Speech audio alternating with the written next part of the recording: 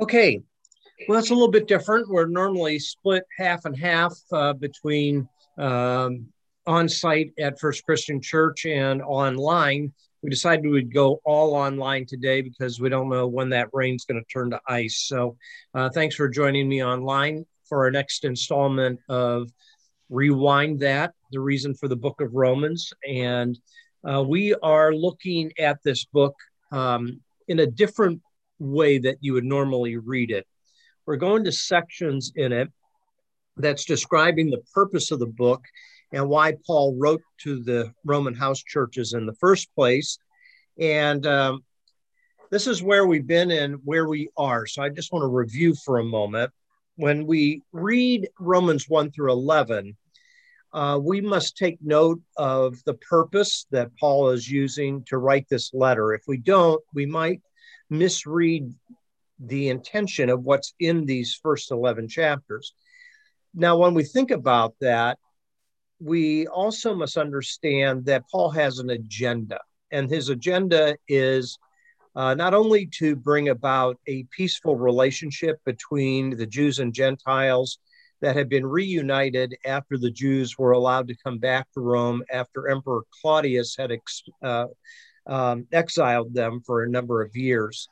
We are also noting that he has a desire to have the Roman house churches participate in a collection for the poor Jerusalem saints, as well as somehow muster both prayer and financial support for him to go to Spain. We know that he does not make it all the way to Spain. We know that Paul eventually does come to Rome. It will be there that he will be executed. He never makes it all the way to Spain. But what we do know is that was part of his agenda to get there. Now, we've been talking a little bit about the strong and the weak. That section in chapters 14 and 15 that seems to set the tone for what Paul is trying to do in bringing about peace between these two groups of people. So just by way of reminder, the weak are the Jewish believers who see themselves as part of the stream of God's elective purposes going back to the First Testament that we call the Old Testament. These are individuals that keep practicing Torah and rituals and ceremonies that the Jews are accustomed to.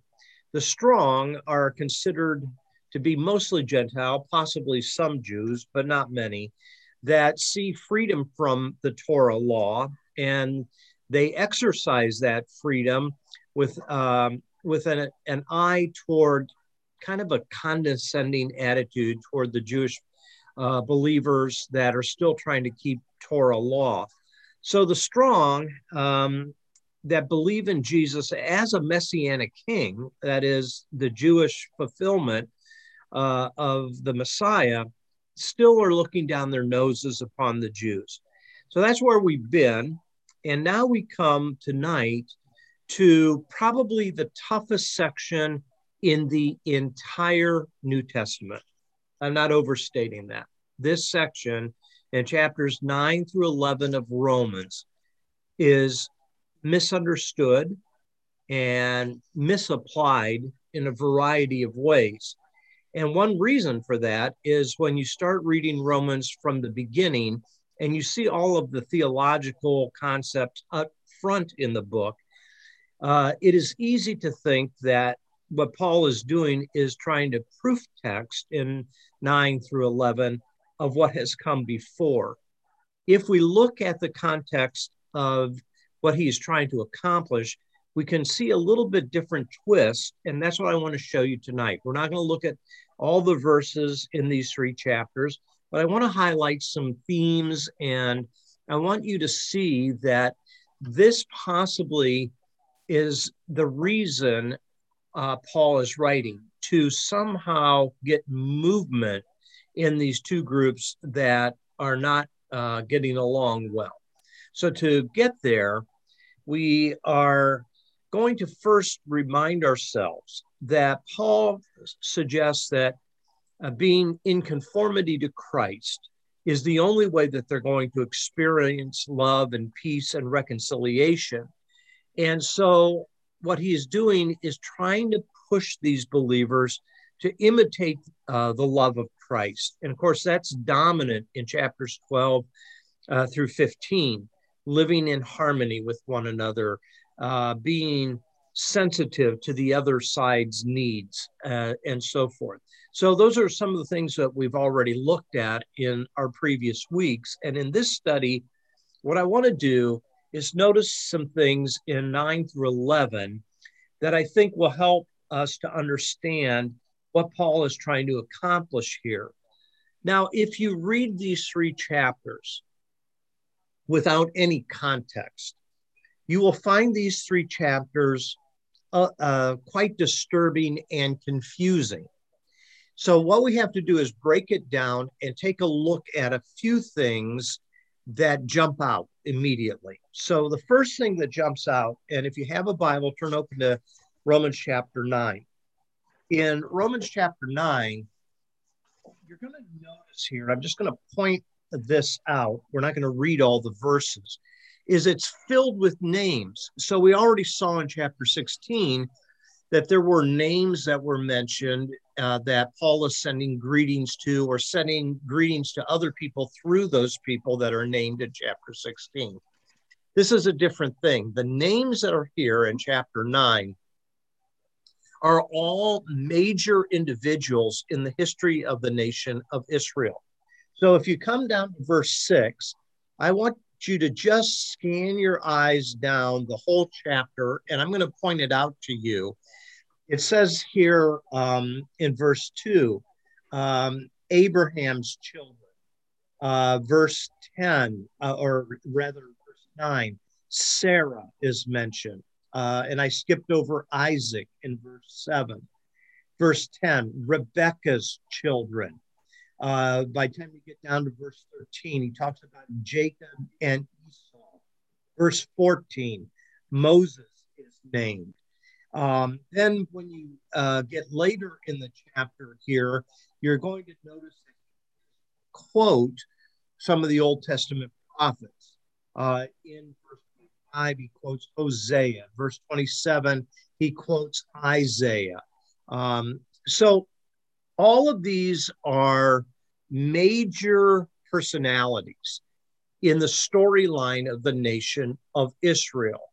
And with that, it's important to note that what is often used to, I guess, proof text a theological concept called predestination and election. Are you familiar with those terms, that God chooses individuals for personal salvation, and he does not choose others? In other words, in chapter 8, he talks about those that are individuals that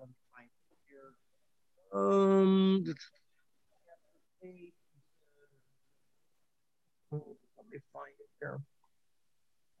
Verse 28.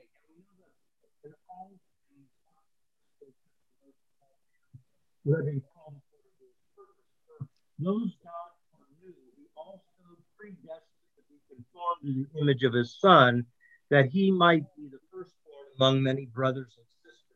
And those Can't hear you. Are you going in and out for anyone else? What's that? You're going in and out of. That's because I turn my my face away toward the Bible reading. So okay. Can you hear me better now? Yes. Yeah. Yes. Okay, so let's start again. So I'm sorry about that. This laptop has a single direction microphone in it. Doesn't pick up things from the side. So when I went to look at the Bible, that's why you couldn't hear me. So anyways, I was beginning to say, in chapter 8, a very familiar verse, it says, and we know that in all things God works for the good for those who love him, who have been called according to his purpose. Then in verse 29, he says, for those God foreknew, he also predestined to be conformed to the image of his Son, that he might be the firstborn among many brothers and sisters. And those he predestined, he also called. Those he called, he also justified. And those he justified, he also glorified. So that is mostly applied by theologians to be kind of like individual salvation.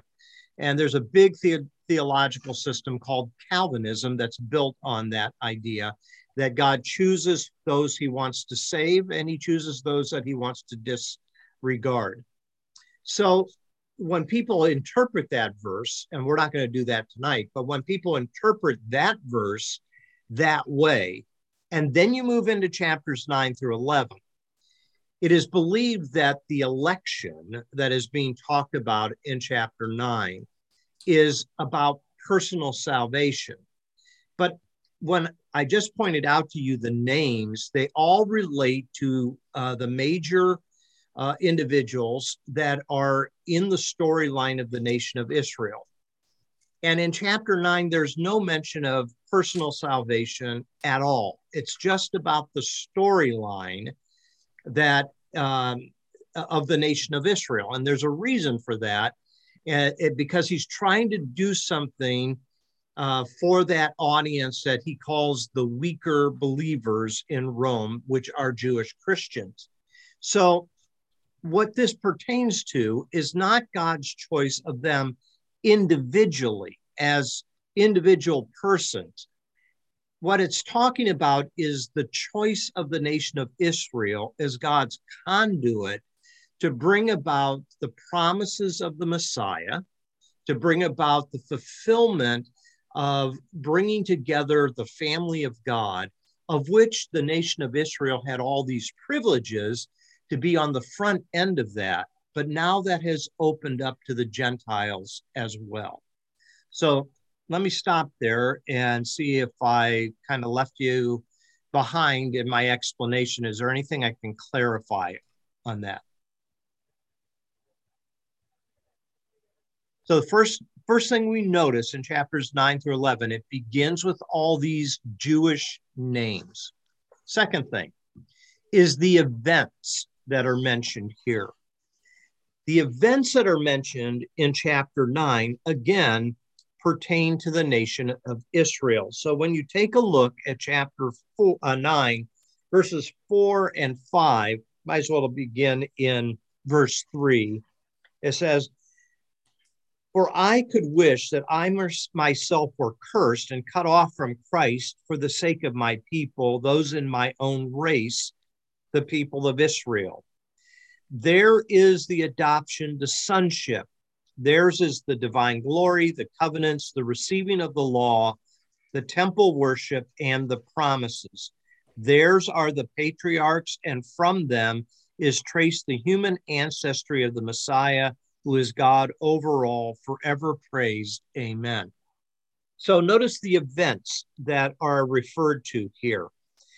The idea of divine glory and covenants and receiving of the law, all those things pertain to everything from Moses being able to see the glory of God, the Mosaic covenant that was given on Mount Sinai, the instructions in the book of Exodus for the building of a tabernacle, which will later become a temple, all the promises that are given over the course of history, not only to Abraham, which is specifically mentioned here, but also to David as well. And then the new covenant in Jeremiah. So all of these things are events that pertain primarily to the nation of Israel. So the theme here in chapter 9 is all about Israel. And you'll see the name Israel also jumps out in this chapter. So he mentions my own race. Verse 4, the people of Israel. Verse 6, descended from Israel. Verse 27, though the number of the Israelites be like the sand of the sea.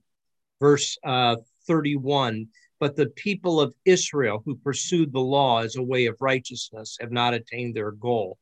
So this is all about God's working in the Old Testament through a chosen people that goes all the way back to Abraham. And that's what he says in verse 6. He says, it's not as though God's word had failed, for not all who are descended from Israel are Israel. There's a side note there, the idea of faithful Israelites, nor because they are descendants are they all Abraham's children. On the contrary, it is through Isaac that your offspring will be reckoned. So the theme in chapter 9 is not how you get saved. It's not how you stay saved. It's not even declaring who is saved.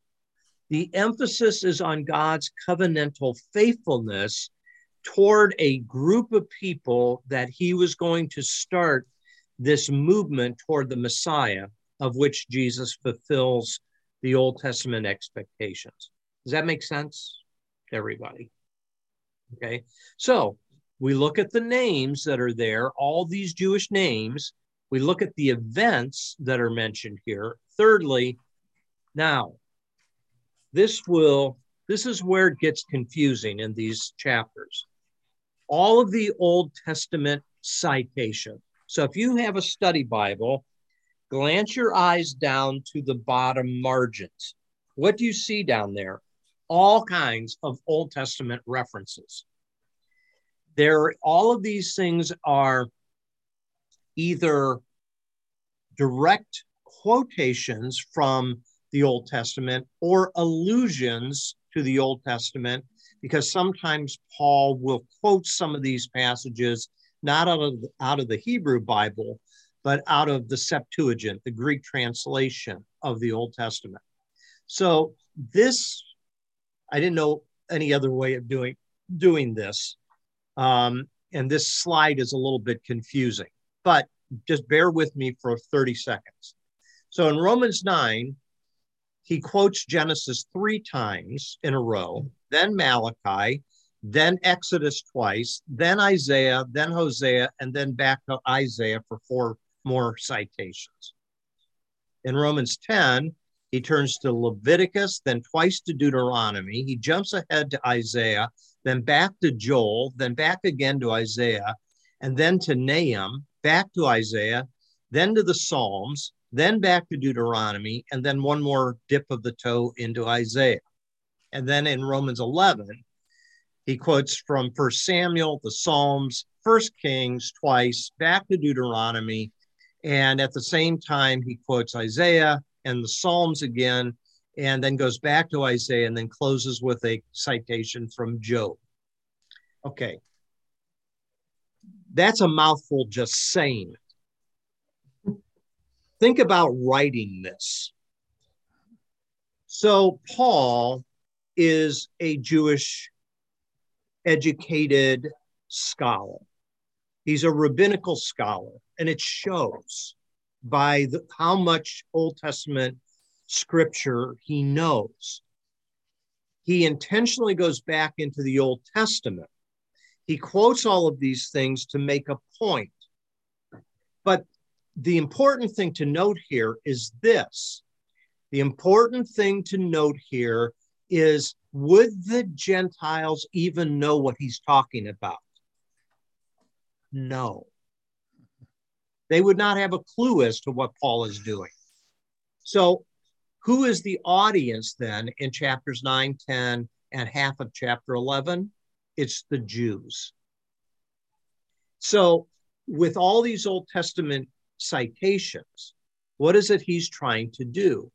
Well, besides giving us an impressive sword drill through the Bible, he is setting the Jewish people up to knock them down a little bit so that they will loosen up in their pride and that they will begin to see that the Gentiles have been brought in chapter 11, that it will be described as grafted in to this thing that God already started in the Old Testament. But these Jewish individuals,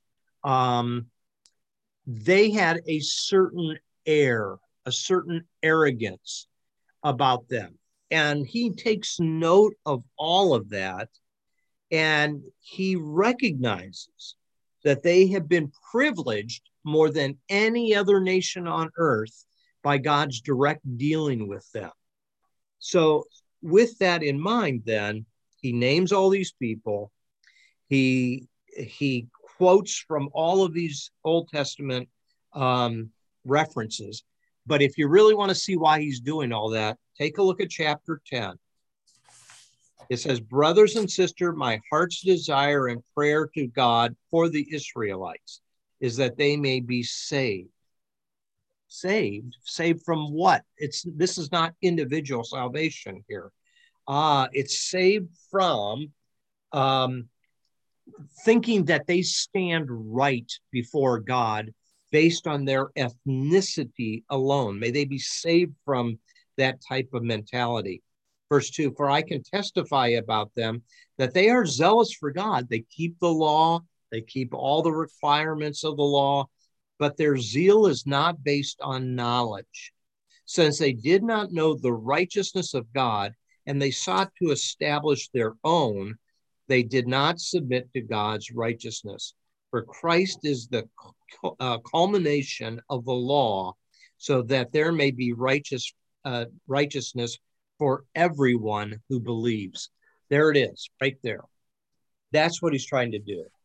You have all of these privileges, and yet you missed the point. All of these things were preparatory for the Messiah to come, and then when Messiah comes and opens up the door for the Gentiles, you have chosen to shut them out, thinking that you are better than they are simply because of your ethnicity and all the tradition that goes along with that. So chapters 9, 10, and 11 are really, Paul is very aggressive here. And I wonder, as Phoebe reads this section of Romans to the house churches, I wonder what the reaction was. I wonder if some of them sat flabbergasted that Paul would have such audacity to do this to them. They might even feel betrayed that he, who is a Jew himself, a Hebrew of the Hebrews, as he says in the book of Philippians, it seems as though he is turning his back on them. But that's where chapters 1 through 8 come in. He's going to really lay out the Gentiles as well, especially in chapter 1 of Romans. So taken as a whole, I hope you can see this section here where it talks about God's election of Israel as a nation, not the election of individuals within that nation. You find that he is bringing them down to a level where he can then bring this reconciliation between these two ethnic groups.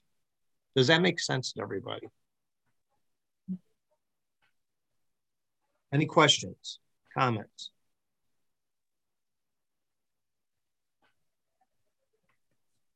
So another observation.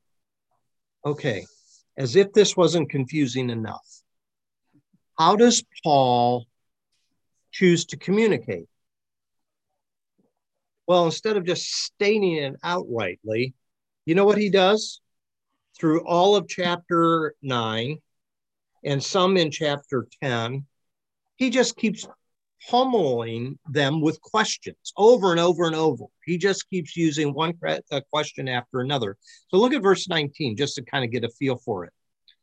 One of you will say to me, then why does God still blame us? For who is able to resist God's will? But who are you, a human being, to talk back to God? Shall what is formed say to the one who formed it, why did you make me like this?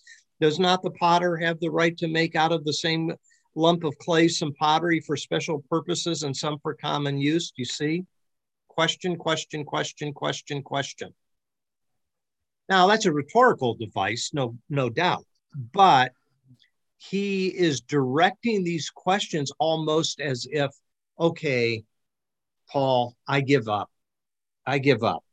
I mean, Verse 22, what if God, although choosing to show his wrath and make his power known, bore with great patience the objects of his wrath prepared for destruction? Question.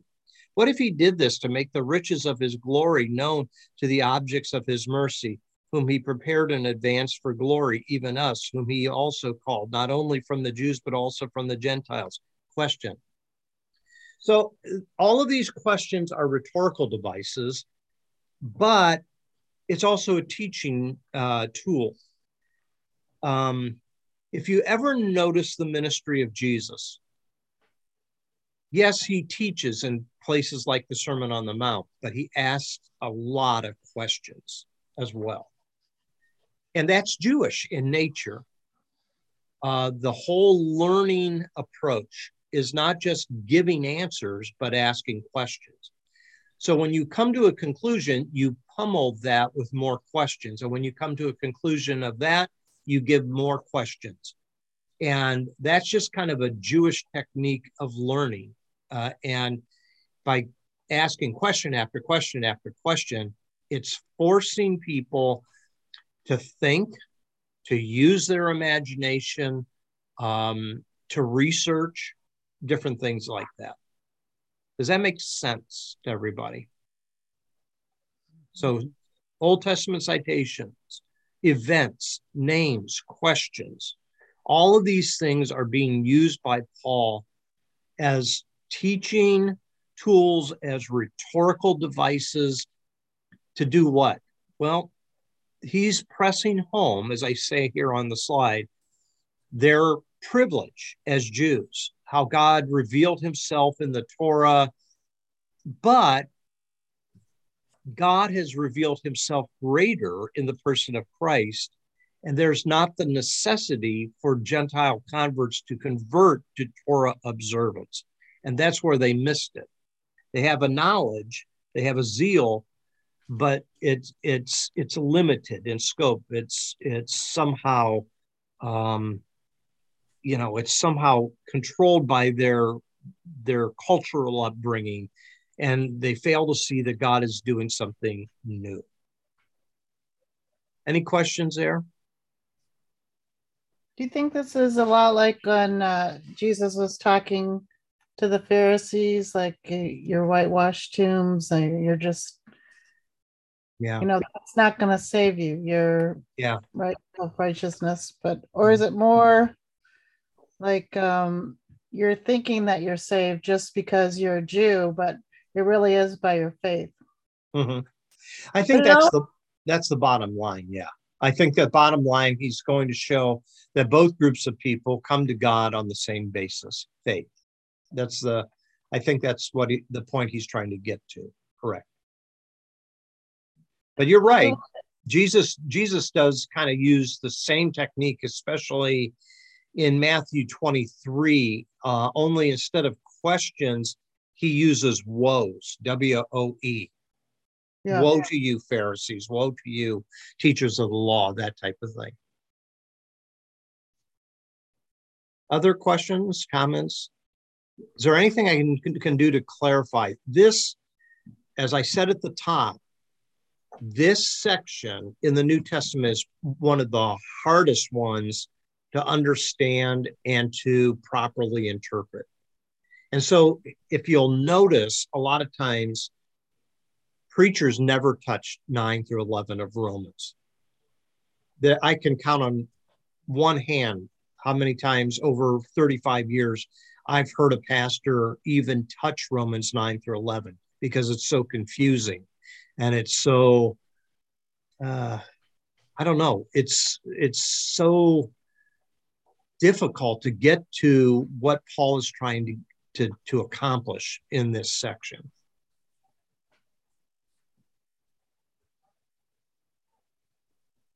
Okay, so here's the big point. If I was to suggest what the big point is in this section, it'd be twofold. Number one, Paul is trying to show to the Jewish people that even by allowing the Gentiles to come into the family of God, for a lack of a better term, to come into the covenant. It's not like God has disregarded the promises he has made to the Jews through the Abrahamic covenant. The big point is that he has been faithful, to the Abrahamic covenant all the way back in the book of Genesis. Secondly, God's plans, though, the way he stays faithful to his promises, are not always straightforward, nor are they chronological. So when you think about the history of the nation of Israel, there is a lot of winding through the Old Testament. And you look and you go, why has God not written this person off? You think of some of the individuals who showed faith, and then, they have a lack of faith. Abraham himself being the first violator of that, when he sets out for a new land and then he tries to pawn his wife off as not his wife, just to save his own skin. You find Abraham about ready to sacrifice Isaac. We've talked about that in our Genesis study, where was that God's idea or was that Abraham's idea because of his cultural situation? That's what you do with your firstborn. That pales in comparison to David, though. Why would God make promises to David, and then David, who commits adultery and has the husband of Bathsheba murdered, why would God stay faithful to that covenant? Because that's the type of God he is. He is the God of the Hesed, that is the God of loyal love. And he stays committed even when people are not. And so it seems as though that's what he's trying to get across in this section, that God can and is faithful even when specific individuals are not faithful, through that storyline. You'll see here in the unbelief of Israel is nothing new in the history of God's dealings. But what you'll find is God will hop around on how he wants to fulfill that storyline.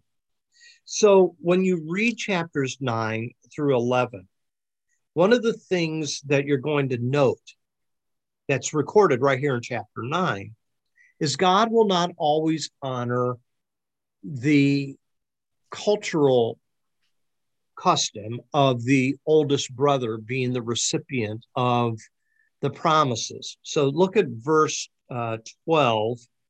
It says in chapter 9, verse 12, not by works, but by him who calls. She was told, the older will serve the younger. And just as it is written, Jacob I have loved, but Esau I have hated. Now that's been a phrase that has been misapplied. He's talking here about the mysterious way of God choosing to fulfill this covenant, not through the ordinary protocol, through the oldest brother being the recipient of the promises, but he chooses Jacob over Esau. When it says here, Esau I hated, he's quoting. So you look here, that comes out of Malachi chapter 1, verses 2 and 3.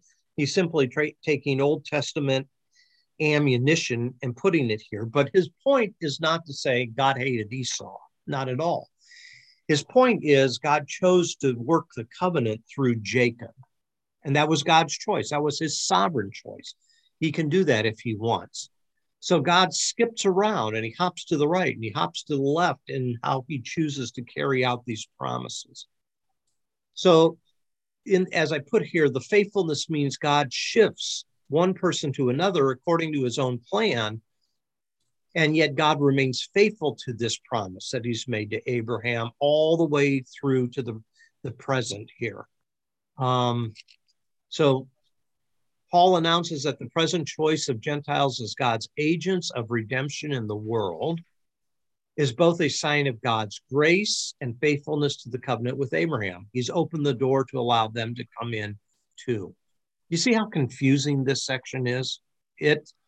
You have to be Jewish almost to be able to pick through all of the isolated texts that are pulled out of the Old Testament and made as part of his argument here. But I think that's the big point. God's faithful to the covenant, and he can choose to fulfill that covenant any way that he wants to. But that's a far cry than saying God chooses to save some people and condemn other people simply because he has the right to do it. At that point, I think the question needs to be raised, if that is true, is God just? So, at that point, can you really make the claim that God is love? That before you were born, I choose you to go to heaven and I choose to condemn you. In Calvinism, that's not an issue, because the primary attribute in Calvinism is not the love of God, it's the sovereignty of God. And if you emphasize the sovereignty of God to the nth degree, then the love of God is in question. So, okay, maybe I can clarify if you have some questions there.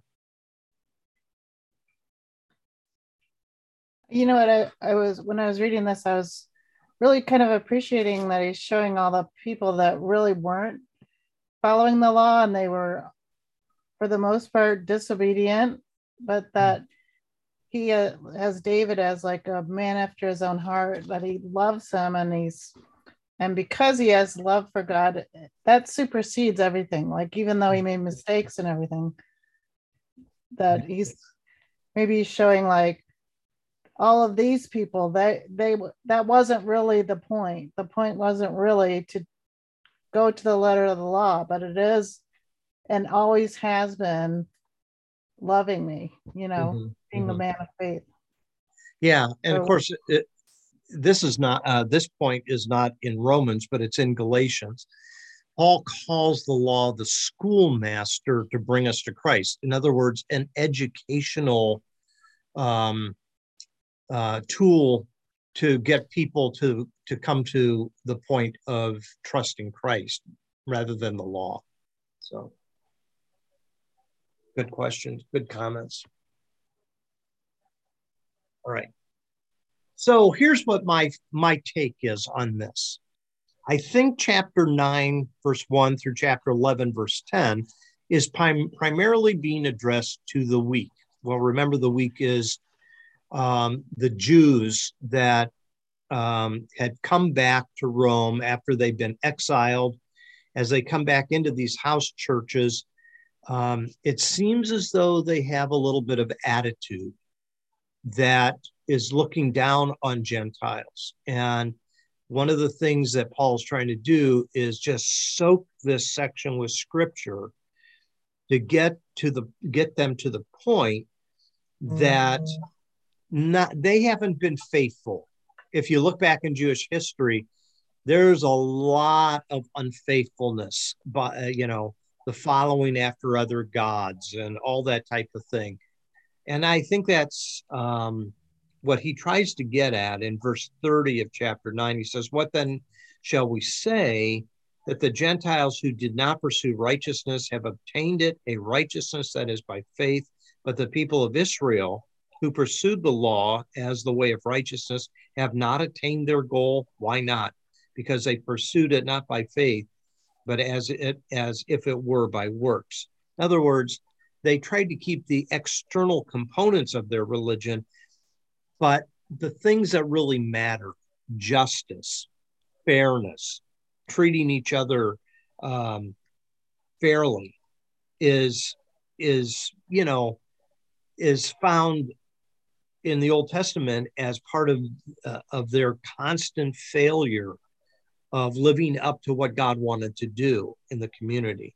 And then he quotes in verse 33 of chapter 9, "See, I lay in Zion a stone that causes people to stumble and a rock that makes them fall. And the one who believes in him will never be put to shame." And so that's a quote out of Isaiah. And it's a combination quote out of chapter 8 and chapter 28. So he combines two verses in that quotation there. What is he saying? When Jesus comes along, he becomes a stumbling stone to the Jewish, because yes, he's Jewish, and yes, he's a law keeper, and yes, he's Torah observant, and yes, he keeps all of the major feasts, and yes, he does all of these things. However, he says, "You have heard it said, but I say to you," in the Sermon on the Mount. And then he says, "You have heard it said, you shall not commit murder. But I say to you, if you look upon another person and cry raka," those type of things. He says, no, there's a greater law than the written law. And that's the law of the heart. It's the law of the spirit, that type of thing. Does that make sense to everybody?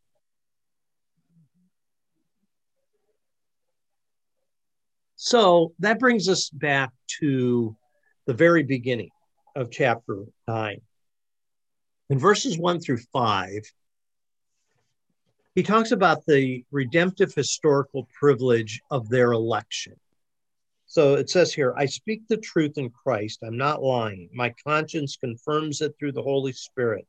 I have great sorrow and unceasing anguish in my heart, for I wish that I myself were cursed and cut off from Christ for the sake of my people, those of my own race, the people of Israel." Then he talks about all of those privileges. And he talks about how God is to be praised, that he chose these people and gave them all of these opportunities. But it seems as though they have missed many of those opportunities. But it's not like God is going to turn his back on them. So do you see here this line? They are Israelites, which is their name, means they're the recipients of covenant mercy. In other words, God's not going to turn his back on the Jewish people, even though at times they turn their back on him. So maybe the point here is that the Torah is kind of like a double-edged sword. It reveals God's will, but it also accuses those who fall short of it, whether they're Jew or they're Gentile. So basically what Paul is trying to say here is you've been privileged by your election to be chosen as a group of people to be the ancestors of the Messiah. Now you have the opportunity to be a part of this messianic movement that includes Gentiles as well. Don't miss this opportunity. And it's all a part of bringing those two groups together. Questions?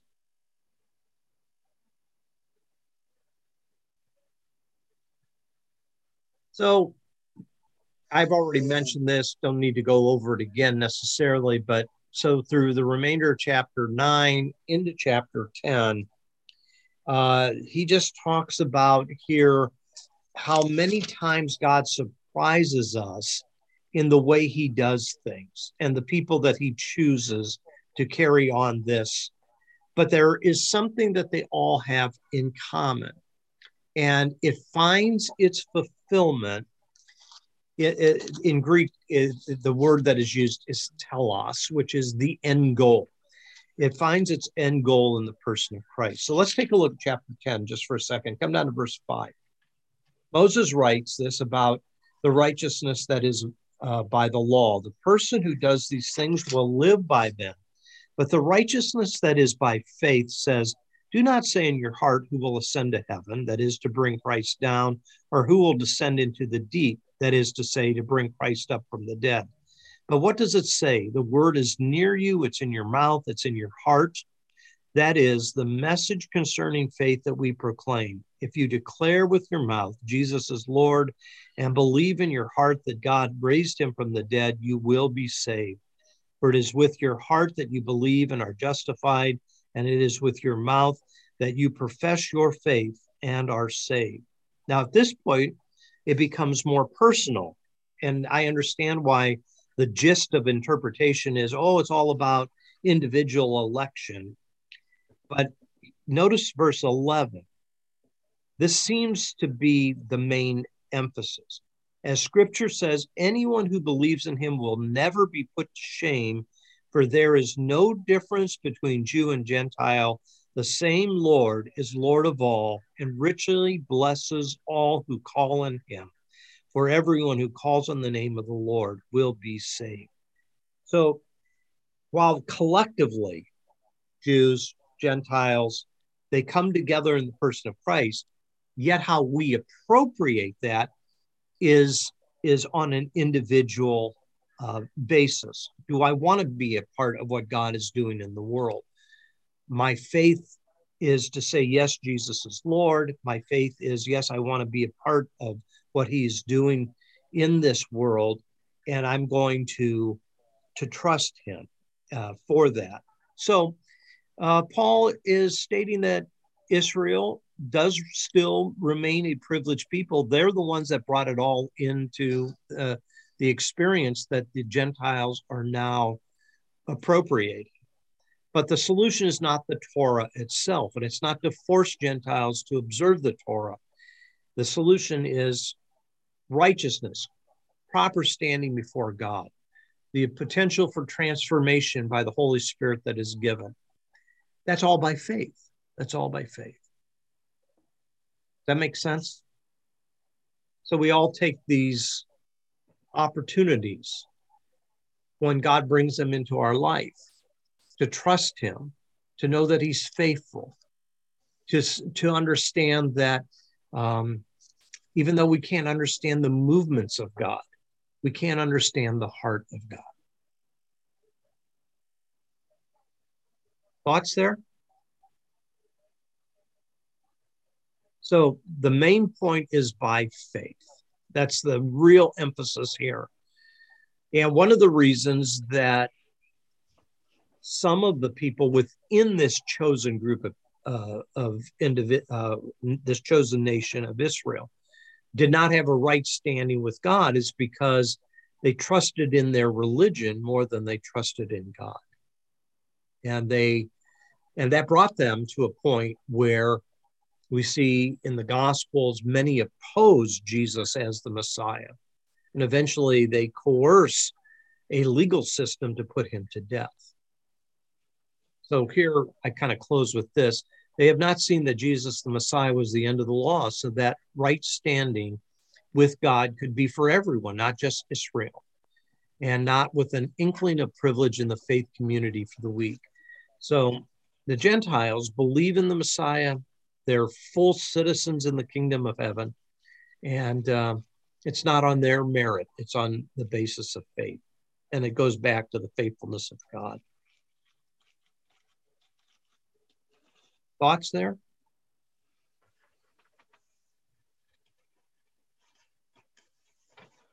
Okay, let me close this real quick. All right, so confusing section. Do you have, can I help clarify this in any way? And do not get frustrated. This section has frustrated scholars for centuries. This is not an easy section. And someday we're all going to go to heaven and say, Paul, really? What were you thinking? What were you thinking? Oh my gosh. But I hope you get the gist, is that a group in Rome felt that their ethnicity alone allowed them to be privileged over Gentiles. And so Paul is showing that both Jews and Gentiles stand on equal footing before God through faith. That's the simplest way I can say it, without the dozens of Old Testament quotations that Paul uses in this section. I keep going back to the parable that Christ told about the man who hired people at the beginning of the day and then later on, and finally at the last hour. Yeah. And it's been screaming to me the whole time we've been going over this. It just seems to tie in there, I think. Yeah, I think that's a perfect illustration. So one of the parables Jesus uses, so what Shelley's referring to is one of the parables is that there's a business owner that needs help. He goes to the common place in the marketplace and hires some people at the beginning of the day to do some work. He realizes he's not going to get the job done. He goes back midday, gets some more workers, goes back later in the afternoon, gets some more workers. And then at the end of the day, he gives them all the same amount. Well, that rubs against the grain of capitalistic outlook. And that is, no, I deserve more than the guy who comes later. The point is, and the point that's made in that parable is that, hey, if the owner, the business owner wants to be generous to all, you've agreed to this, that you'd work all these hours for this amount of money. And he's been faithful to that. But if he wants to open it up to others, that's his privilege to do so. And it does have an application in this, is that if God wants to open up the covenant to Gentiles, it's his right to do so. So it's a great illustration. Other questions or comments?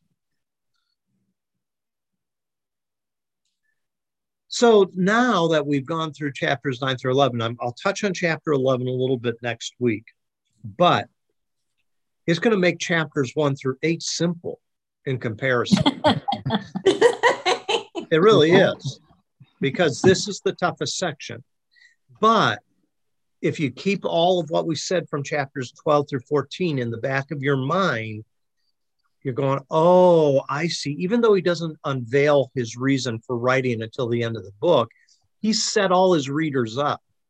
And he's gone through this chapter by chapter and verse by verse.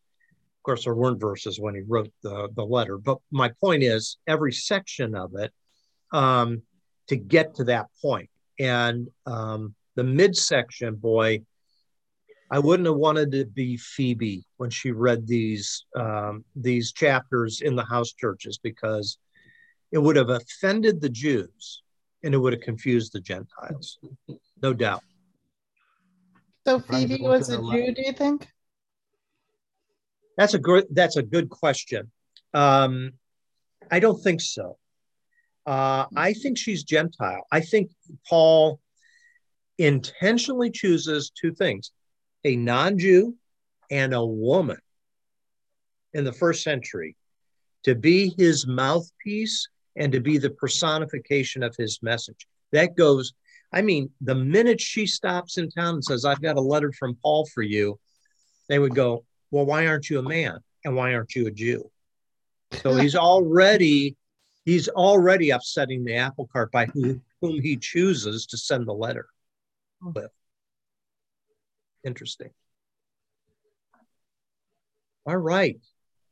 Well, stay dry, stay safe, and hopefully by the weekend we'll be able to maneuver around the city as freely as we want.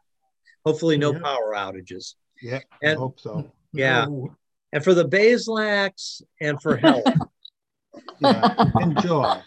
Yeah, enjoy. We are so envious. Man, Florida and Arizona sounds just about great right now. But we're going to get some snow down to you. Yeah, right. Send pictures. Oh, send pictures? Okay, we will. Mm-hmm. All right. Did you get any pictures of the previous snowfall at all? Yeah, I saw some. Yeah, did you see some of them? Man, it was deep. That's for sure. Okay. Yep. She wants to say goodbye too. Bye. Bye. Take care. Bye. Take care. Have a good evening, folks. You too.